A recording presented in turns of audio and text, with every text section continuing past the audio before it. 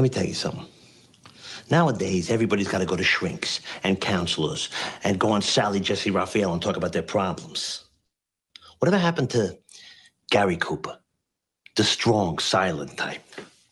That was an American. He wasn't in touch with his feelings. He just did what he had to do. See, what they didn't know was once they got Gary Cooper in touch with his feelings, that they wouldn't be able to shut him up. And then it's dysfunction this and dysfunction that and dysfunction my fungal.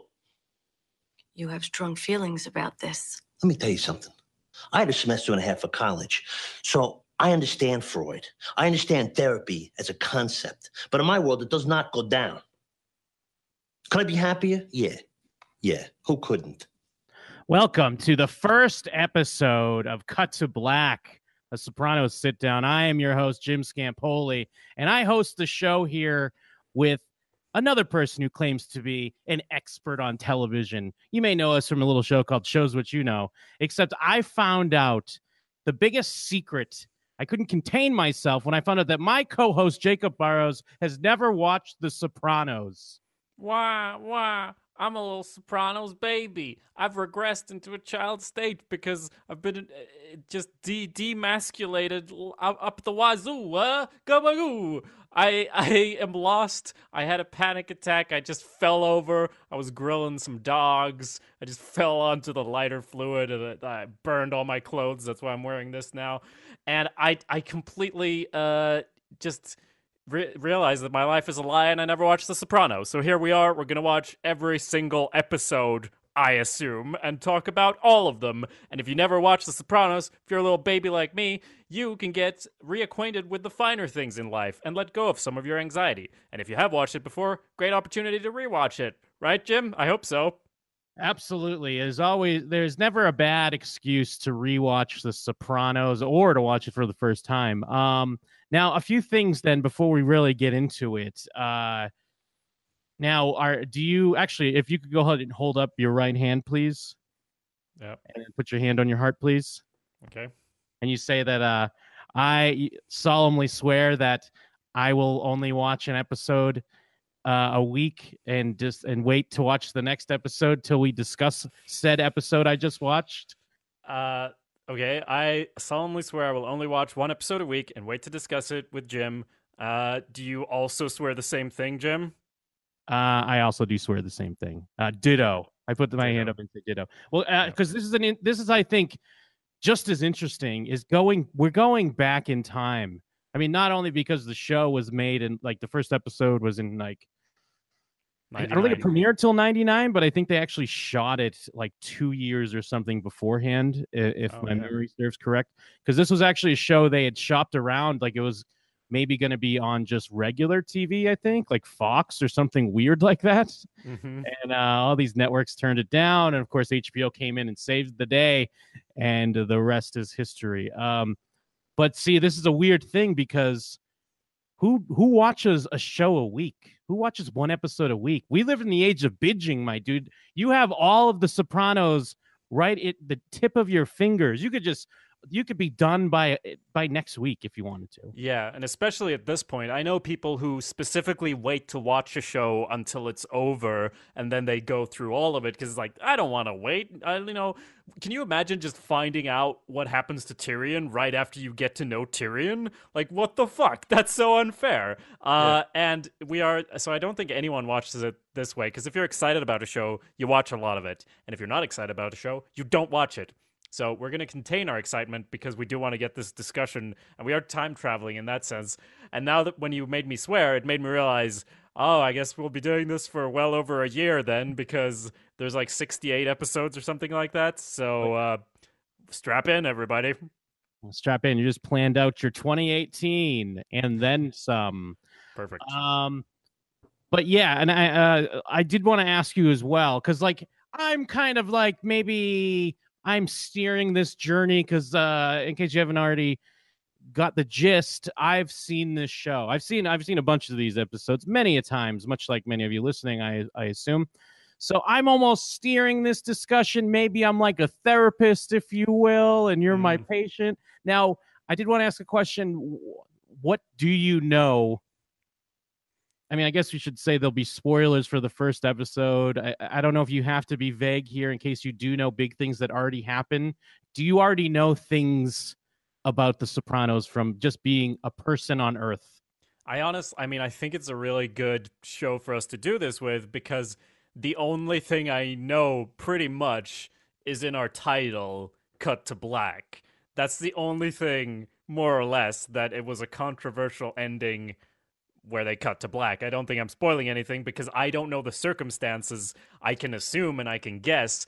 But I mean, when it comes to the show in general, I knew that it was like a mobster type guy who goes to a therapist, and that was kind of the hook, which is a good hook. And I mean, maybe it would. I guess not even people watching it for the first time as it was airing could escape that fact, but they do put it together in a nice way where you don't really know for the first little bit of the episode what's going on, and then we slowly get into it. But as far as like big events, I don't know anything about the first 5 seasons at all. I don't know any of these characters or what their eventual fates might be.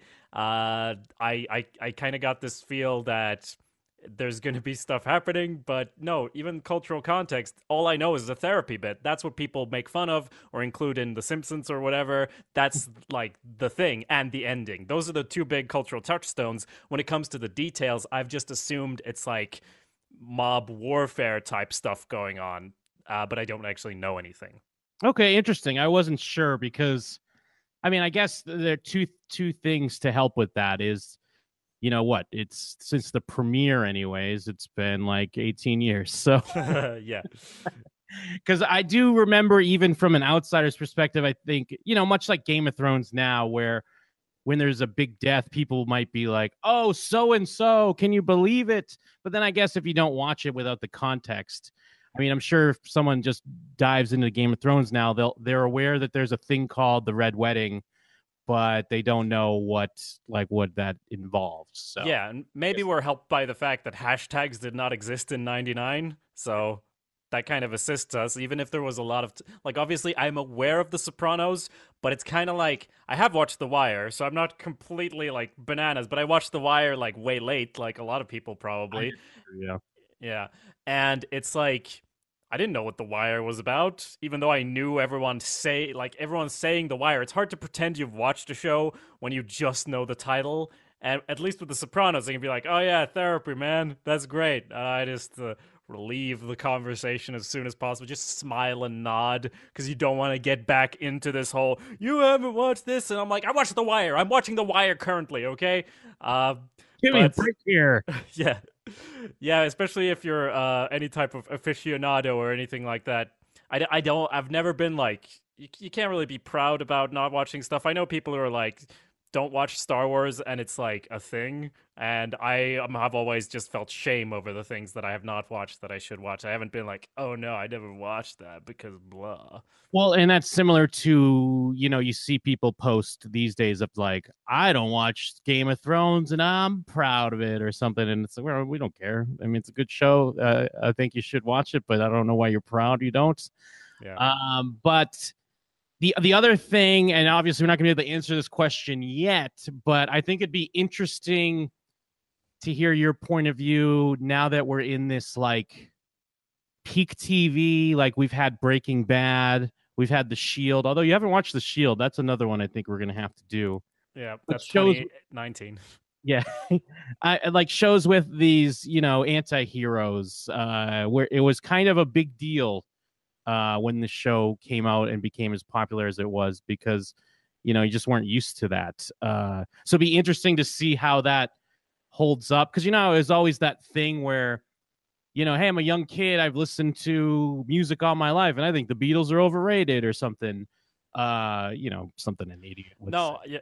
yeah, I get it because like maybe I would watch this and I'm like, just another show. But like that's what we say when we go back and watch Casablanca or whatever. We're like, it's decent, or you know, the Citizen Kane, more famous example. You watch Citizen Kane, you're like, it's just a movie, and then you watch another movie from that age, and it's like all fucking vaudeville and piano, like black and white piano, and like they're miming everything. It's like, oh yeah, maybe that was a genius piece of media because yeah, we're in serious anti-hero territory, and it's like so clearly not what a lot of television was at that time, especially even looking at, like, I was just checking out David Chase's previous work and things like that, and I haven't really watched.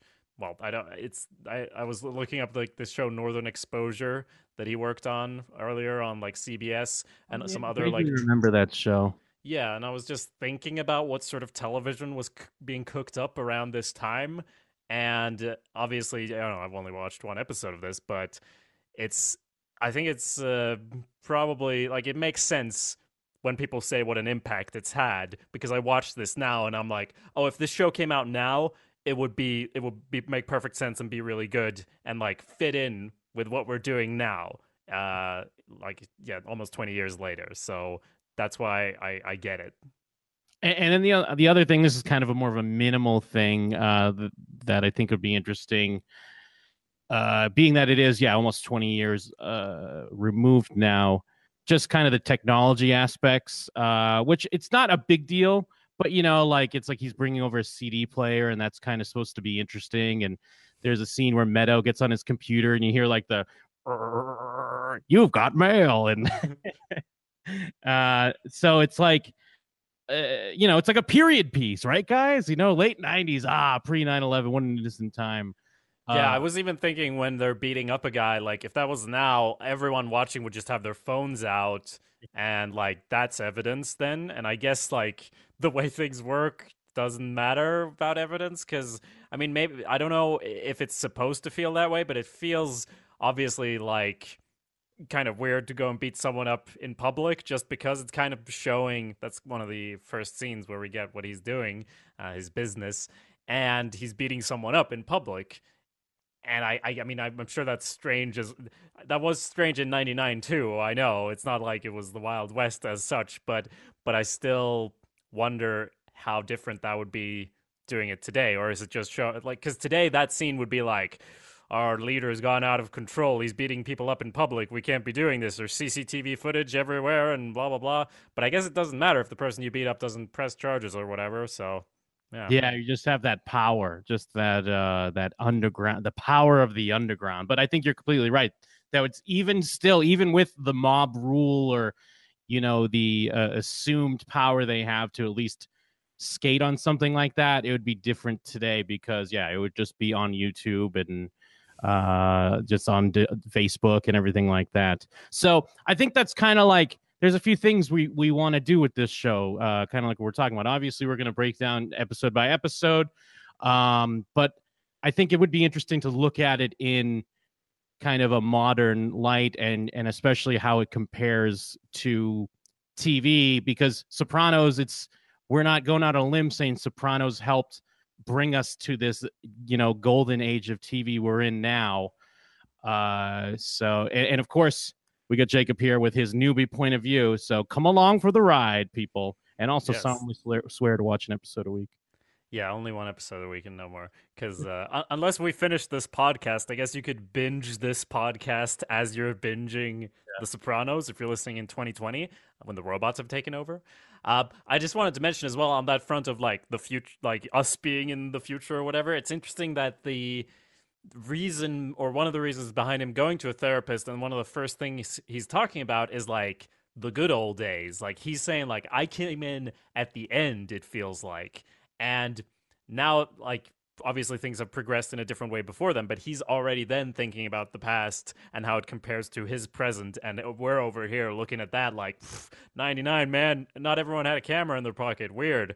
So it's kind of interesting. Well, and especially, sorry to cut you off. That's fine. Tie in with that, because especially when he's looking at the newspaper, it mentions like the year 2000. So again, like everyone had that like Y2K idea, like, and plus with, I mean, I guess we're kind of getting into the episode as well.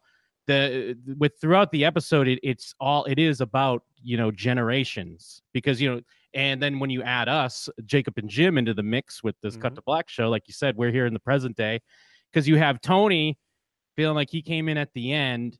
You have his uncle and his mother that feel like, oh, their generation's the one that ruined it. But Tony's thinking that he's already in at the end, and then the people coming in after him, like his nephew Christopher, got it made, don't understand the trials and tribulations that he had to deal with. And then, of course, you have Meadow, his daughter, dealing with like her mom and what that all entails. So yeah, I think that's like a pretty interesting thing that's going on for the setup of the show.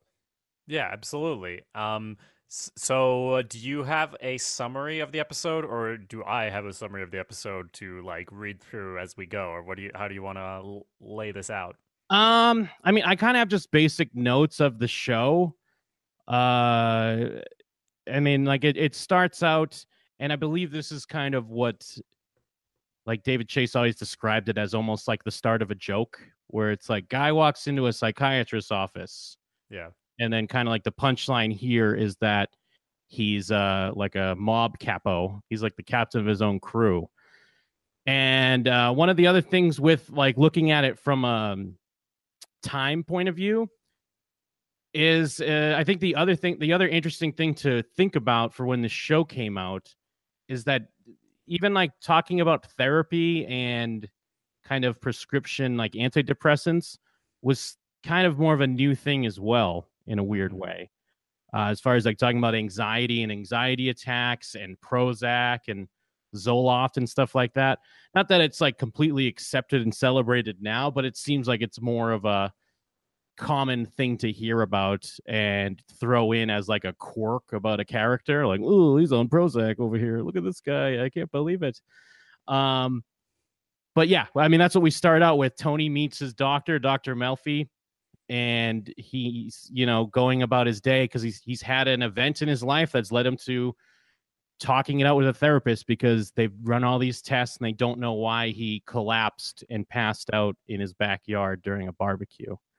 And we start to learn about Tony's life, and he has this thing where these ducks have moved into his backyard and he's like obsessed. It's like there's a few times that we see Tony happy.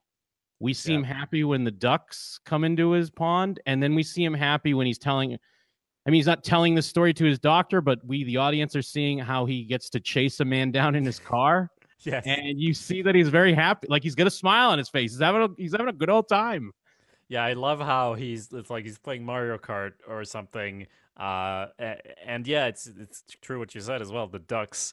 It's like we find out about the ducks before we, in the fiction of the episode, find out what he does for his business. Like it's a good way of like introducing something that obviously comes back at the end of the episode and like is a part of the through line. It's just nice symbolism and structure as such, but it's also just on a more simple level making him a three-dimensional character immediately, because we start with him like walking into the pool, like throwing food to the ducks almost frantically, and his family's watching him like he's doing the duck thing again, and we like get to meet his family and stuff, and in a way it's kind of an obvious way of doing it, but also it's very effective too, because obviously these are very good actors as well, portraying these people and managing to make them likable off the bat. And as well, I mean, now it's kind of gone out of fashion to do voiceover, or rather to do, you know, an inner monologue or whatever for a character, and the kind of excuse or whatever that they have here that he's, you know, telling his therapist, it works so well because there's this element of an unreliable narrator going on where he says one thing and we see another, and all of it kind of adds to this complexity that's right from the get-go. After 10 minutes, we already have all these different layers to this character and to this show we're going to watch. Yeah, and it's such a smart choice, and it's really effective the way the conversation in the therapist's office interrupts kind of the story or the narrative, because like when we see that he's about to get into kind of the mob part of his family, like the mob family side, and you know, they see a guy that owes them money, and then you hear like, well, let me stop you right there, and it comes back, and she kind of, it's a nice way to get some exposition out of the way, but it's also an interesting, you know, way to keep you invested, because you like want to hear the rest of the story, but she's also telling us the show, because, you know, yes, we have client-patient confidentiality, but clearly that doesn't mean if you tell me that someone gets murdered or hurt or some sort of crimes being committed, that doesn't cover that. I'd have to go to the authorities. And Tony, being the charismatic guy that he is, he just shakes it off like, oh, what do you mean? You know, we went out, we got some coffee, and we get to have like it's kind of more of like a cliche mob scene you would see where, you know, you play kind of the 1950s like doo-wop, but then you have a car chase going on, and then he hits the guy and like breaks his leg, and they get to beat him up in front of everyone, like we were saying. Yeah, exactly.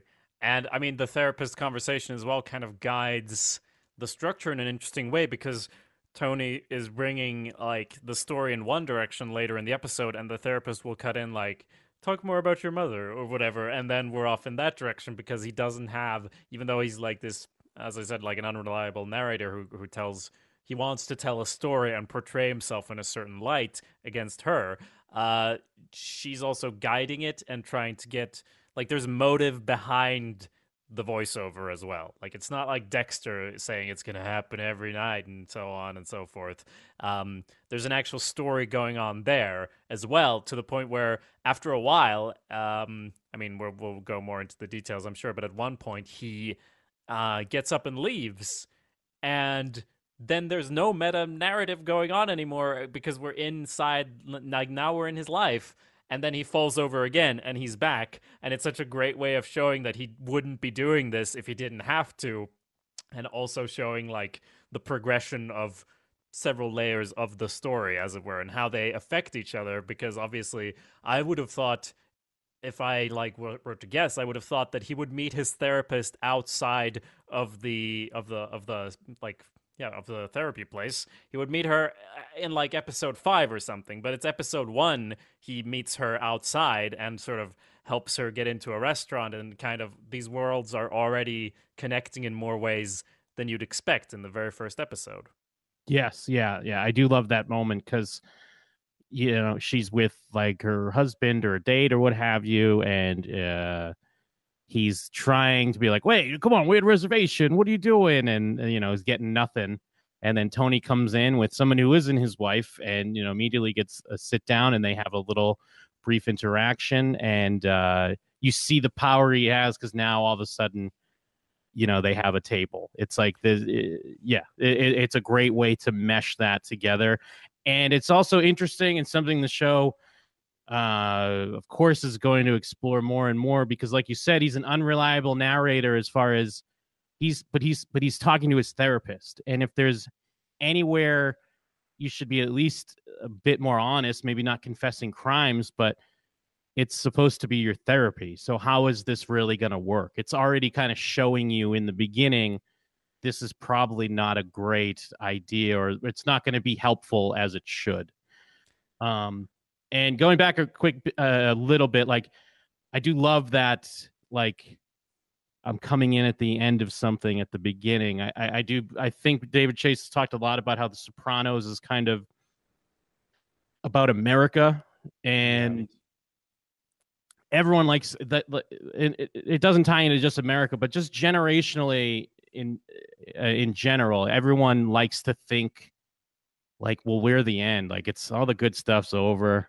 Especially if you're an older person and maybe your dreams didn't come true or as such. Yeah. You just like to feel like, oh, it's over. That's it. And I know, I guess what I'm saying is like depression in general. That's just, that's how depression is. But yeah, and I mean, it's a common thing. Yeah. And what was I going to say? That Tony in general, like, has this reverence for the past, and then there's his I lost the thread of what I was going to say, but connecting to what you said, there is that fantastic scene where he brings his daughter to the church and talks about how they built it, and it's like that's kind of the climax of that whole scene. Unrelated note, the therapist's date is called like Nils Boylund. Sounds very Swedish to me, and yet the actor is called like Phil Caccioletto or something like that. Caccioletti, and that's interesting. I don't know if that character ever appears again, so I won't really comment on it, but I just thought it was interesting. There's their Swedish connection right there, right off the bat. Yeah, I'm so invested in this character, and I wonder what's going to happen in it. I'm sure he'll be real central moving forward. Where were we in the actual episode, though? We're kind of jumping around a little bit, but I'm taking it back just a little bit. I love when he comes back in after, like, this is after he first is talking to the Ducks and his family. They're all kind of like rolling their eyes at him. Well, I love when he's yelling. He's like, "They're gonna fly! Hey kids, come look! The ducks, they're trying to fly! The babies!" And then when he comes in and he has his bird book is already like sitting there on the counter, and you could see there's like a bookmark and some notes kind of on it. Yeah. And then when he's in the car with Christopher, I just love that he's really putting in the research to learn about these ducks. And then yeah, like we were talking about with generationally, because then we see Christopher. And, I guess at the time, he's not a millennial, but Tony's acting the way people act now, where it's like, look at this kid. He's so entitled. He thinks he should have anything. And in most of it, he's kind of right. Like he's telling the truth. But then he's also treating him the way, I mean, he even says it later in the episode, like he wasn't raised with, compliments and like, hey, good job. It was just kind of, what have you done for me lately? Nothing's good enough. Yeah. And that's where we start to see like how Christopher feels like he's owed more and maybe he's going to try to take an initiative. And then we start to learn about Tony's uncle, Uncle Jr.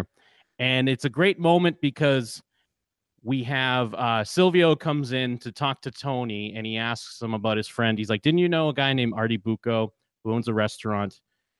And he's like, yeah. And he's like, well, your uncle is going to put a hit out on Pussy Malenga, I believe his name is.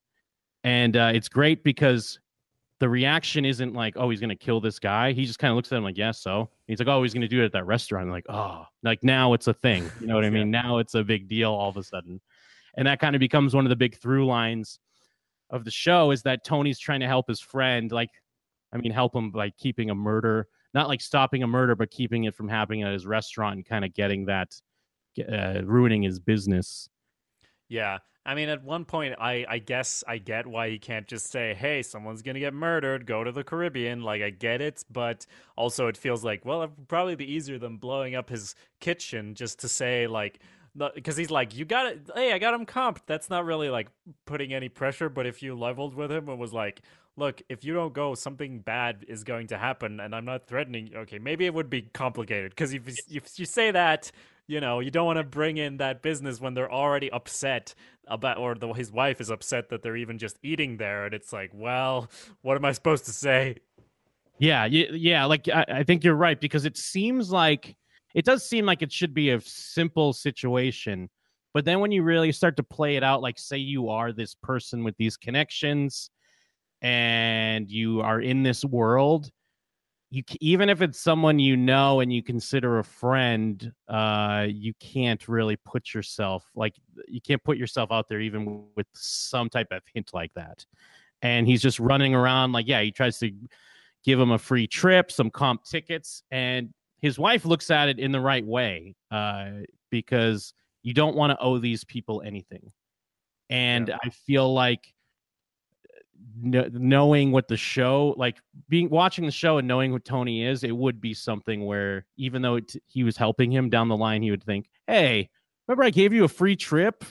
How about we such and such, do this and this? So yeah, I think it's a real interesting kind of conflict to throw in. And again, this is the first episode and we're kind of already in this mindset of like we're mob bosses and trying to be like, how would I handle this situation? How would I get this guy murdered somewhere else? Like, that's just how effective the writing is in the show. Yes. And it's around about this time when he's trying to resolve this, we also get introduced to his mother, apparently inspired by the showrunner's own mother, with her controlling behavior and just in general very displeased with everything, even though Tony's trying to do stuff. And you kind of got to recognize this thing of like when his father was alive, he was like nothing, and now he's a saint because he's gone and can be glorified. And one of the big lines one of the storylines in the show is he's trying to get his mother into some sort of place, but I genuinely think from his side he's trying to improve her quality of life, but it all gets interpreted as, no, you're trying to put me in a nursing home. I've seen these women in wheelchairs and everything. And Yeah, these women babbling, and it's not a nursing home; it's a retirement community. yeah, exactly. So that's all very good. Olivia Soprano is such a great character, and the actress that plays her, Nancy Marchand, is so good. I mean, she does pass away like in real life, which is a bummer, but she's so good on this Spoilers. show. Yeah, and especially like I love her lines in this scene, like because you learn so much about their relationship in this short scene.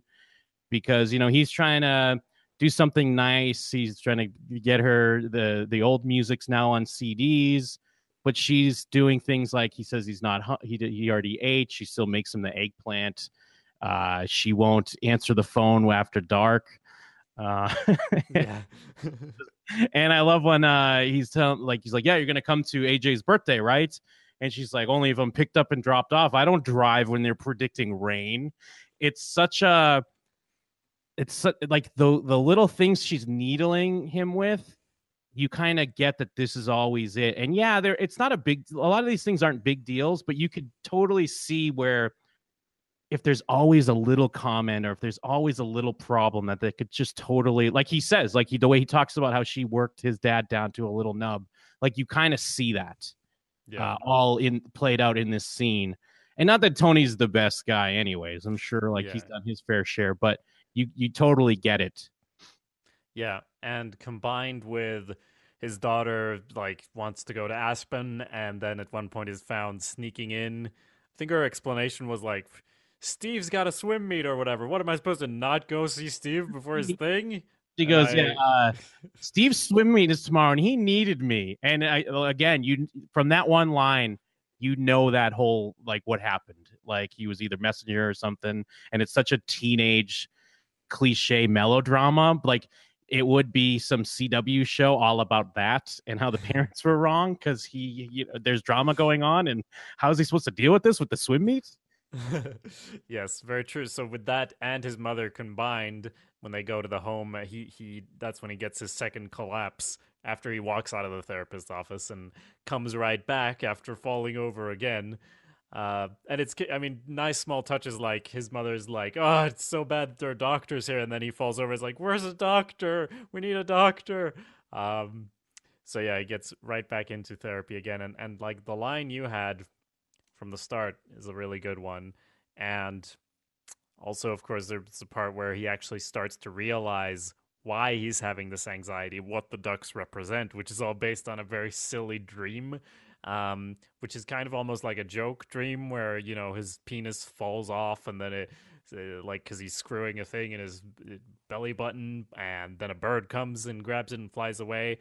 And then just from that, the therapist gets at, it's the ducks. They represent family because they came and they were a family, and then when they flew away, that showed you were overwhelmed with the fear of your family going away, which kind of that's something you would put in a show as a metaphor without hammering it home. And I don't think this is hammering it home, but I think because they're going into his psychology, they get to express those things on the level of the story, what they represent. Because in a well-made film, you have these types of symbols going on, but you don't need to do that sort of thing. But here you get to have it as part of the story, and then at the end, you also get to have the filmic part of panning over to the empty pool when the family goes in, which is such a great ender, and that's such a cinematic thing to do that you wouldn't do in a CW show, for example.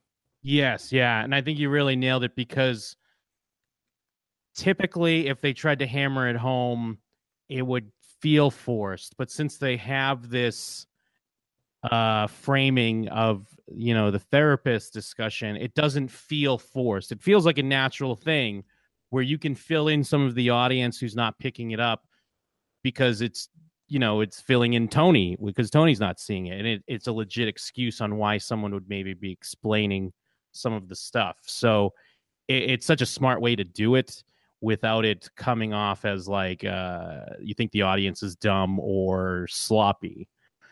One thing. Well, I'm sorry. Go ahead. Do you have another thing?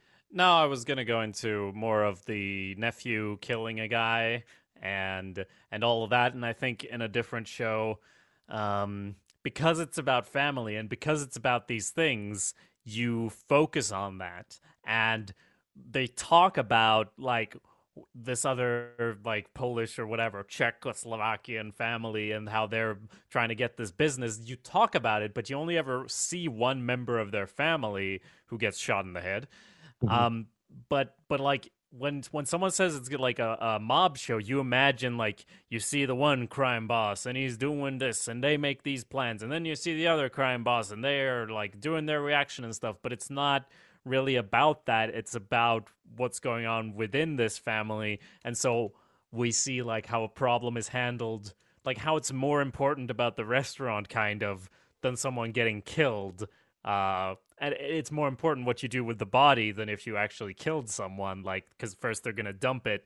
And Pussy, because apparently there's two characters called Pussy in this show, Yeah. and the my pussy, as Tony says, his pussy says, "What do you? We can't do this." After they throw the body, they're like, "No, we can't do this. Come on, let's just cut him up." And so they do that.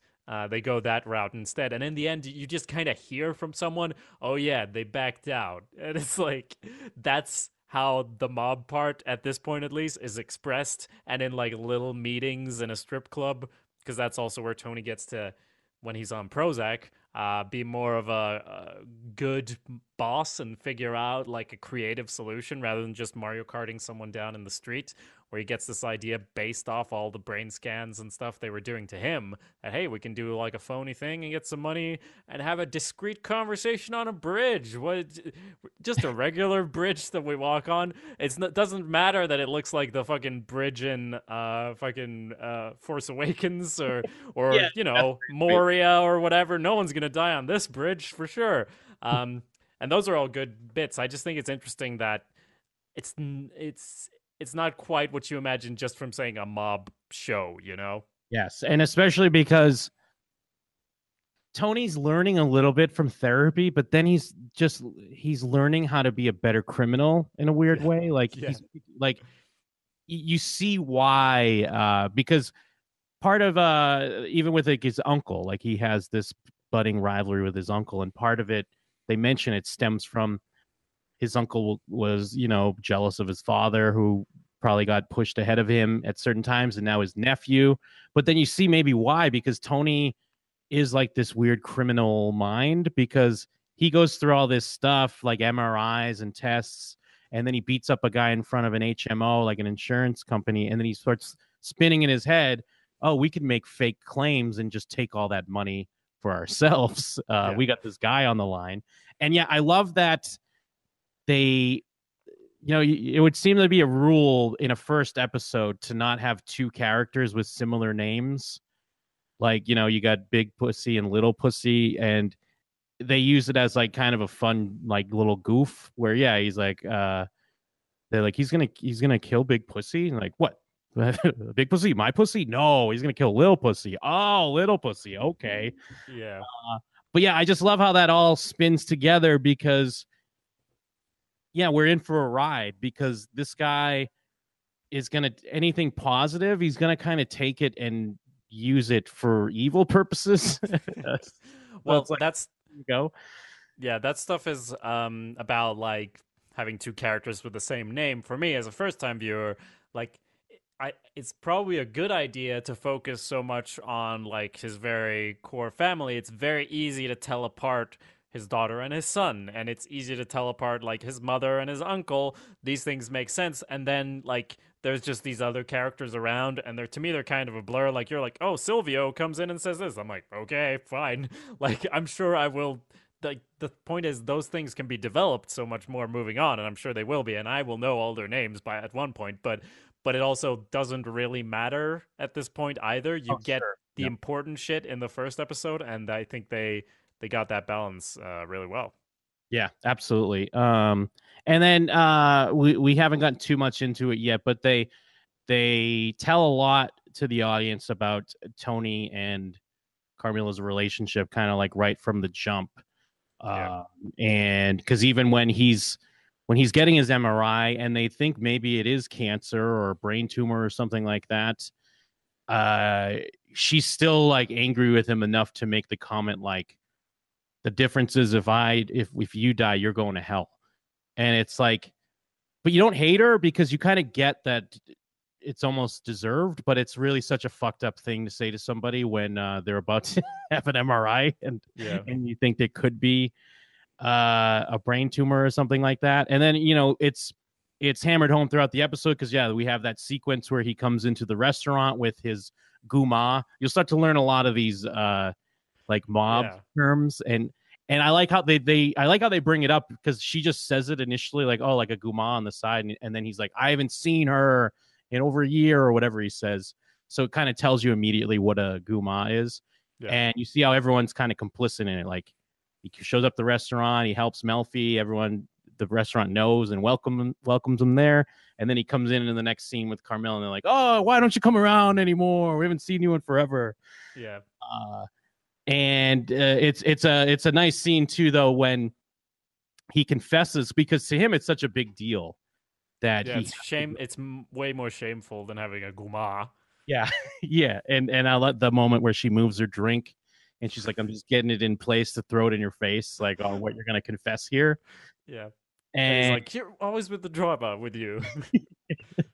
And he's just confessing that he's talking to a therapist, and we like to talk like a lot of things like to tackle, I guess, toxic masculinity in 2018, but obviously that's a big part of this show. Like who is going to have more shame than, a tough, burly mob boss than to try to tell people that he collapses because he's so emotional. He collapses and passes out because of his emotion, and he needs to talk to somebody about, real things going on in his life. So again, and this is all still the pilot. So you're covering a lot of ground with like shorthand, but in such a skilled way.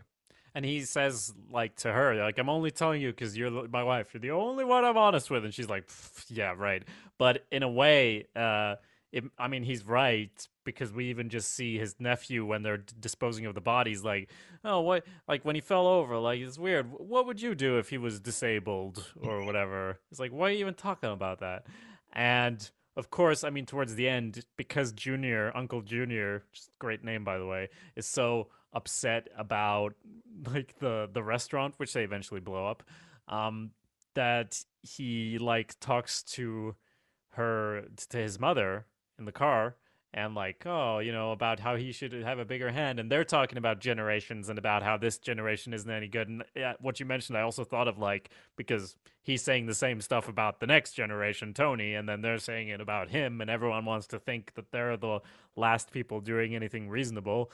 And when you look back at your husband, you're like a saint. And then when in actuality, you didn't treat him very well at all and didn't care about him when he was alive, because you all glorify the past.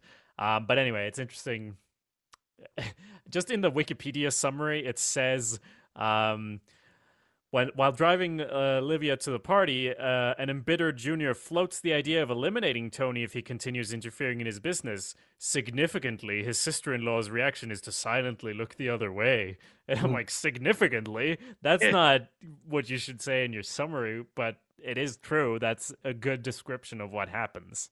Yes, yeah, because he gives that little look where he's talking about, friends of ours say that, Junior, maybe you should be running things. Maybe you should have a bigger piece of the pie. So, who knows? And then he has a little like kind of side look to see what her reaction might be. So I love that stuff because it is, it's great to think that, Christopher today in 2018 would be complaining about the millennials now and how they think everything should be handed to them. They think they should immediately go to the front of the line. Yeah. Come on, what's going on here? So it's just great to see that, like with the history, just the cycle. It's just everyone thinks that. Everyone thinks they should be the last generation. They're the last ones that did it great. Everyone else is going to ruin it. Except they're all wrong. Obviously, now everything's getting ruined by those young kids on YouTube. Yeah. Right. Vine has ruined everything. And then back to like the Carmilla and Meadow because she's just being the melodramatic teenager that wants to go to Aspen with her friend. And she even has like a dumb comment like, you know, this is Aspen on Christmas. How many times could that happen? And it's like, it could happen every time, literally. Like, it's not a thing that's going away. But we get this moment, like Carmilla is trying to you know, reconnect with her daughter, and you know, she brings up this tradition they have where they go to the Plaza Hotel and have it like a tea party and get all fancied up. And it's showing we've seen this in other shows where Gilmore the Girls. idea that, yeah, kids can be really mean. And maybe it's just watching it now when I'm in my 30s to watching it when I was like not even 20. I guess maybe, I don't know if I have a different point of view now where you understand like, oh man, that probably really hurt her feelings when she's like, I only went because you like it. It's like, I think it's lame. Like, I think it, and she's like, oh, I thought this would be a tradition.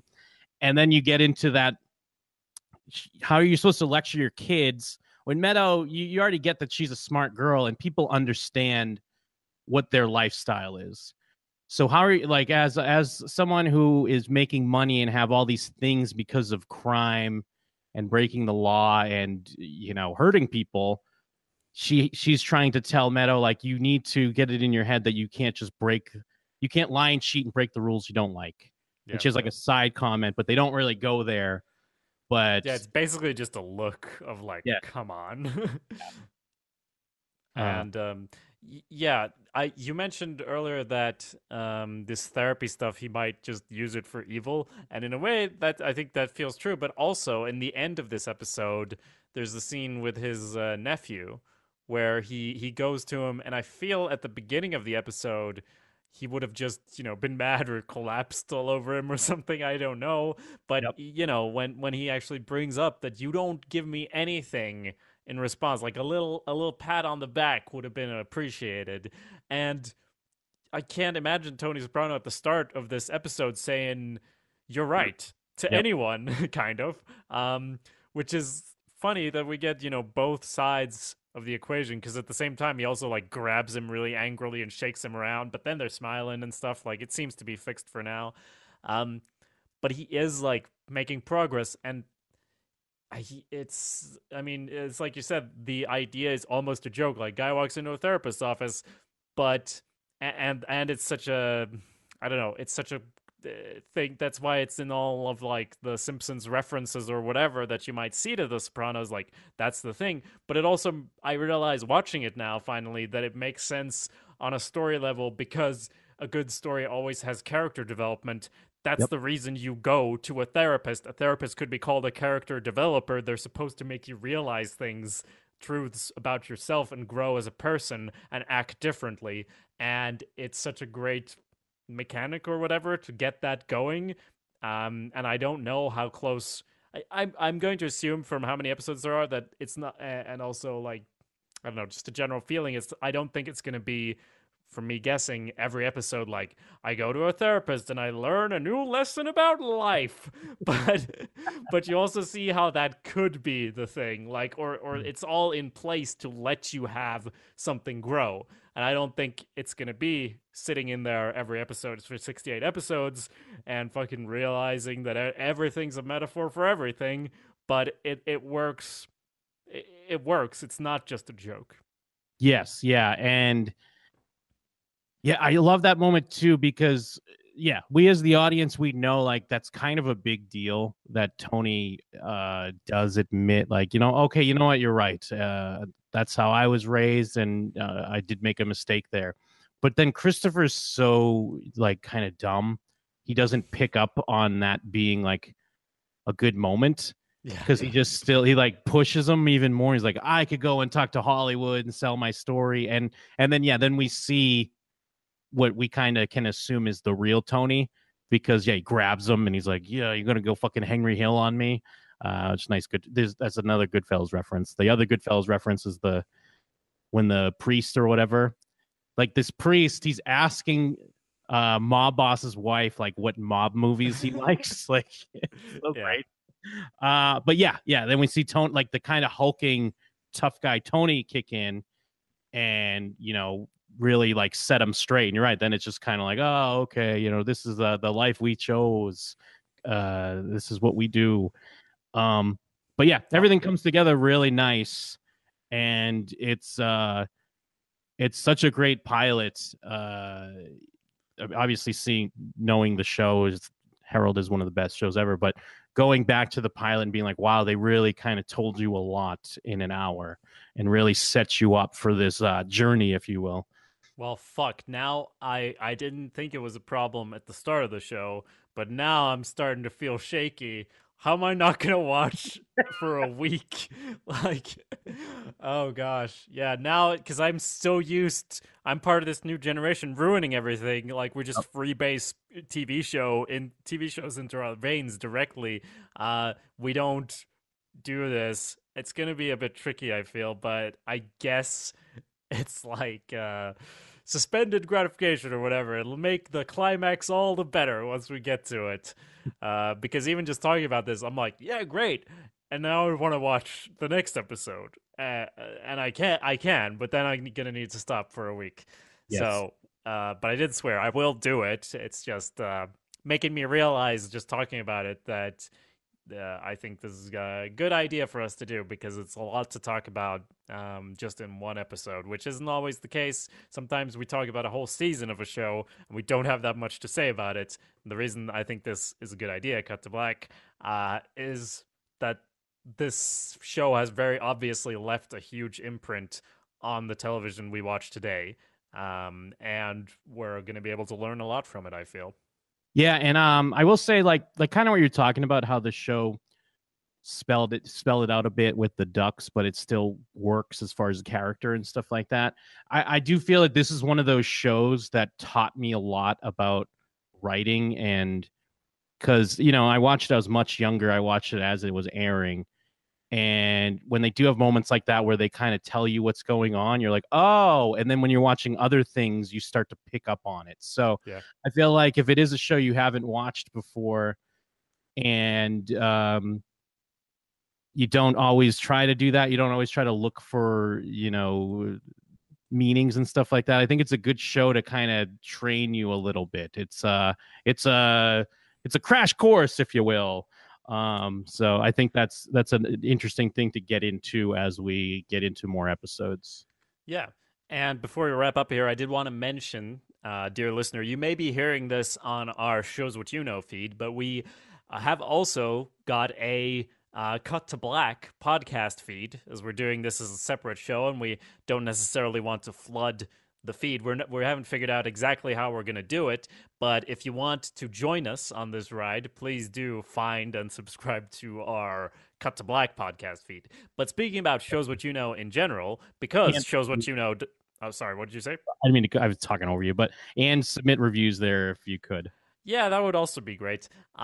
If you are on showswhatyouknow.com, you know that this is your television podcast because you can leave an iTunes review, as we mentioned. And if you suggest a show for us to watch, we are guaranteed to do an episode on the show you suggest. But there is a time limit on that. Get your review in by the end of this month. That's January 2018. And this cutoff is not because we don't want to do this anymore. It's because we want to actually make these episodes that we promised, and we want to really get into that and focus on that. So we're going to stop adding episodes to this list until we've actually gotten around to do all the ones that have been suggested in iTunes reviews. But you can still get on that list. There's a couple of weeks left at the time we're recording this. So please do go leave a review on the Shows What You Know podcast feed. And it would also be okay to do it on the Cut to Black podcast feed if you already asked for one on our main one. Good point.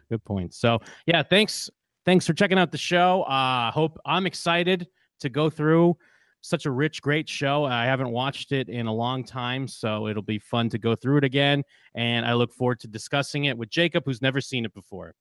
Me too. Wow, I'm growing up. I'm becoming less of a baby, everybody. Next time we're going to be watching Anime with Jim, everyone. All the great animes that Jim has not watched, and yet he calls himself a television viewer? That'll be a great show.